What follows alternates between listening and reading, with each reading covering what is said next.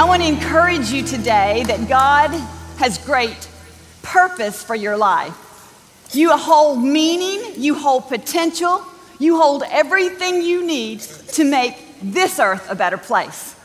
And I want to charge us today to just reevaluate our life and realize we are here for God's purpose and God's glory. You know, sometimes it's easy to feel like we're here to just go to our job, go to school, have our friends, raise our family. But can I tell you today, God has marked you to have an influence on this earth. See, you just being here, you being the best you can be, using your gifts, using your talents and honoring God, you're making an eternal difference. You are causing this earth to be enriched, and you are moving the kingdom of God forward.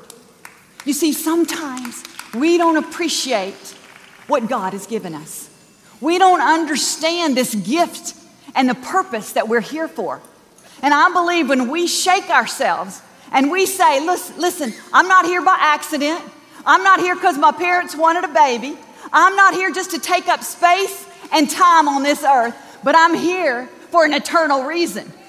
My being here has meaning, and my life matters. You see, when God looks at you, He looks at you like you matter. And He wants you to take what He's given you, and He wants you to mix it with faith, and He wants you to move forward on this earth. You see, a lot of times we can't see what God has given us. Let's just be really real. You know, sometimes we can't see the gifts and talents. We can look at other people and we can see how they excel. We can see how they've got such a great personality. Oh, it seems so easy for them. They can just do this. They're so creative. Oh, they're so smart. How can they figure all that out? We can see it in others, but we can't always see it in ourselves. And see, when we can't see it in ourselves, doesn't mean it's not there. See, God sees it in us because God put it there. The Bible says when Jesus went to earth, He led the captives free and He gave gifts to men. Do you know He's given you gifts? We don't all have the same gifts. We got to be comfortable with our gifts. We got to be able to recognize our gifts. We've got to walk in those gifts and not compare those gifts. We got to know that our gifts are here for a purpose. And we've got to appreciate what God has given us. I think about Moses. He was raised as an Egyptian. He ended up fleeing to the wilderness, and he was there for 40 years. God appeared to him in a burning bush one day and says, Moses, I have an assignment for you.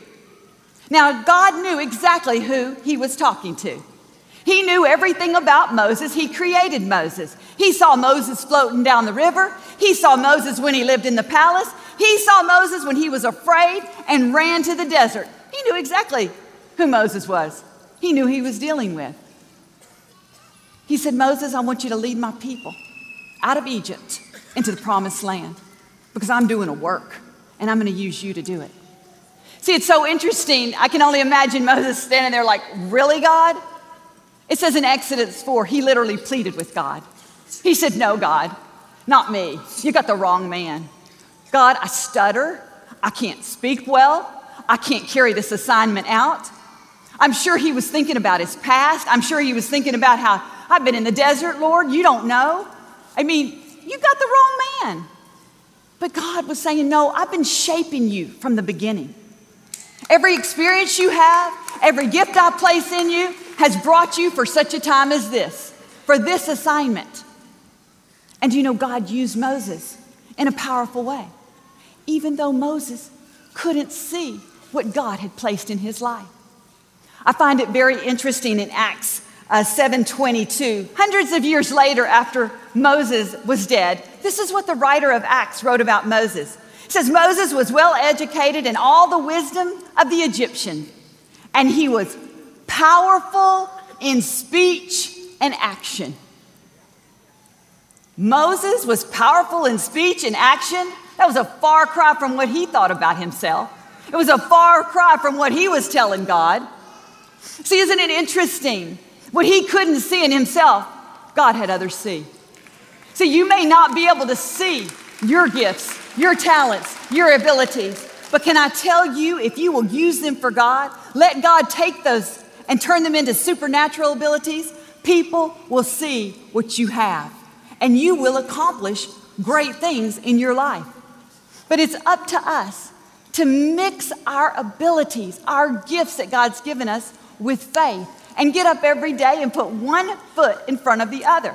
Because I can tell you, when God asks you to do something, can I just give you a little hint right now that you probably already know? It's not going to be easy. God's going to call you to some hard stuff. Why, God? I like easy. I like comfortable, God. I like to do those things that are easy for me to do. God's saying, I want you to take those things that are easy for you to do and those things that are difficult for you to do, and I want you to give them to me. Because see, those difficult places, that's where you grow.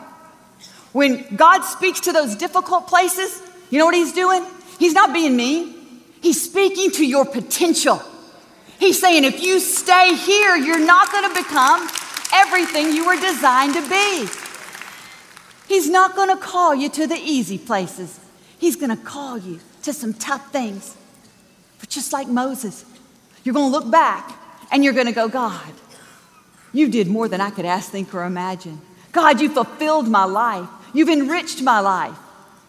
But see, all along the way, we're going to have to stir up the gifts of God within us. We're going to have to use our faith. We're going to have to believe in our abilities. The Apostle Paul wrote to a young man named Timothy. He wrote a letter to him for two reasons. One, because he loved him, and two, because he saw that Timothy was extremely discouraged.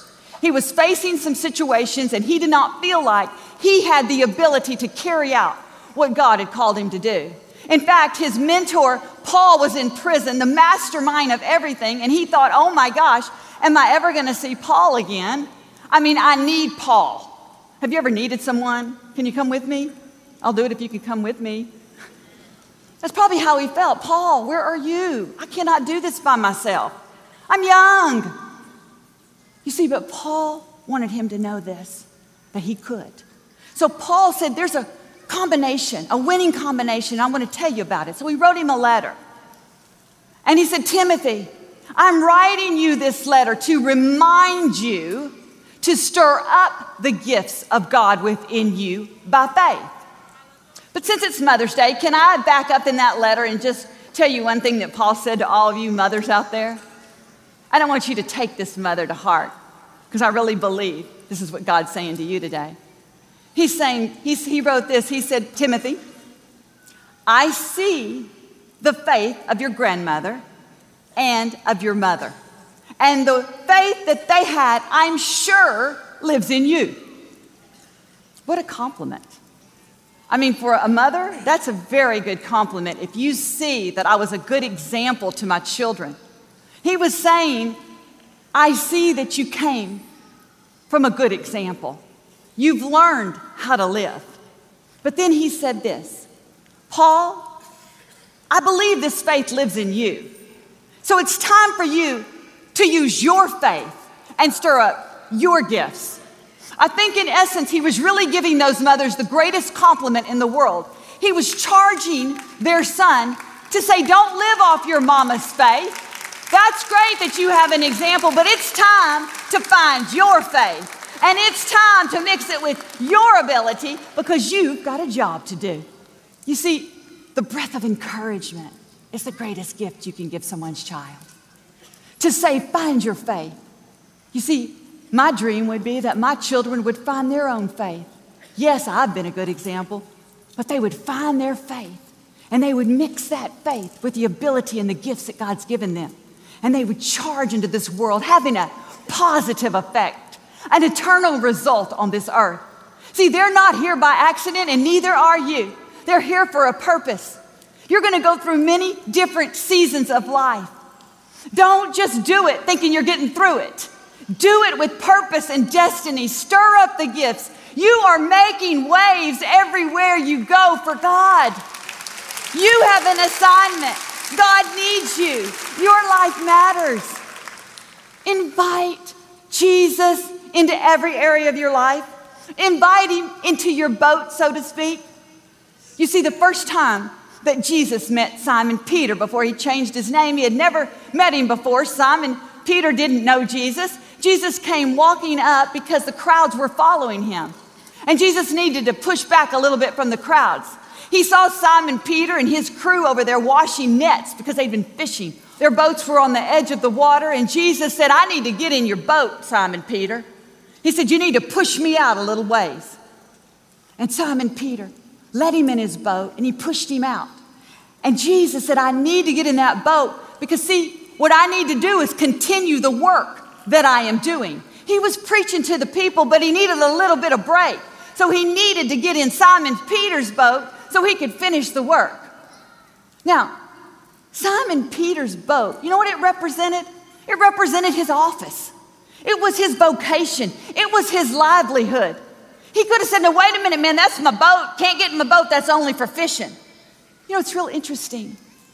The day that Simon Peter let him in his boat, that job that he had, that fishing job, it became more than a job. It became a calling. When he allowed him in his boat so that Jesus could do the work, that job wasn't just a job. It became a calling for Peter's life. It became a destiny and a passion. He realized no matter if I'm fishing or if I'm with Jesus, I'm going to do the work of God. You see, he was a fisherman, but that calling changed him into a fisher of men. God wants in your boat. He wants in your school. He wants in the middle of changing diapers. He wants in the middle of your family. He wants to keep doing a work. But guess what? He's got to get in your boat to finish it up. You know what? I love my mother. She's here today. Happy Mother's Day. I love my Dodie. She's here today. Happy Mother's Day. I've watched my mother. She's had a business in Houston for the last 40 years. And I've watched her take that business, that jewelry business, and turn it into a pulpit. No, she wasn't called to a ministry behind a pulpit. But you know what she's done? She's let Jesus come in her boat. She's always been the type of person who wanted to help people, who loved people, who would always be an encourager. And I watch her from that business encourage people, invite them to church, fuel their faith. See, she let Jesus in her boat. And I was thinking about this the other day. She's been in business a long time in this city, and she's seen the economy go up, she's seen the economy go down. And God's been good to her. He sustained her business. He sustained it. And I believe it's because he said, I still need your boat. I still need your boat, and I know that you'll give me your boat. So I'm going to keep you afloat. Can I tell you, when you let Jesus in your boat, he'll keep you afloat. He'll keep you afloat. What an example to have a mother who loves people, who wants to encourage people to bring Jesus into her boat. I feel a little like Timothy. I'm blessed that way. But you know what the greatest compliment to my mother and every mother in here could be? That me, her daughter, would find my own faith. Would learn from the example, but find my own faith. Mix it with the gifts God's given me and launch out in my boat so I can let Jesus get in with me. Today, you want to give your mom the best gift there is? Find your faith. Thank her for the example, but let her know, Mom, because of your example, hey, I'm finding my faith, and I'm going to stir up my gifts, and I'm launching out for Jesus. Amen? Amen. He's an awesome God. As a thank you for your support of our ministry this month, Joel and Victoria would like to send you Joel's new exclusive mini book collection, Gifts of God. What gifts do you need today? God offers you the gift of joy, the gift of peace, the gift of favor. When you learn to receive these gifts, you'll overcome obstacles and live the victorious life that belongs to you. God has already lined up everything you need to fulfill your destiny. Request this resource. You'll be encouraged as you discover the gifts God has for you. Request the exclusive Gifts of God mini book collection, plus a special digital download message today at joelosteen.com or call 888-567-JOEL. In all the years of listening to Joel, the message of joy has really impacted my life. He talks about how things happen that are not ideal, things that we don't plan for, but joy is found in us because Jesus is in us. I'm really grateful that I have access to the program to encourage and motivate me every week. Thanks so much for partnering with our ministry. Your prayers, your support, your generosity, it's changing lives around the world. And a special thank you to our Champion of Hope partners for all you do to make the ministry possible. Victoria and I pray for you and your family every day. We're believing for God's best, that you'll overcome obstacles, accomplish dreams, that God will take you where you never even dreamed. Till we meet again next week, know that you're blessed, you're prosperous, you're redeemed, you're a child of the Most High God.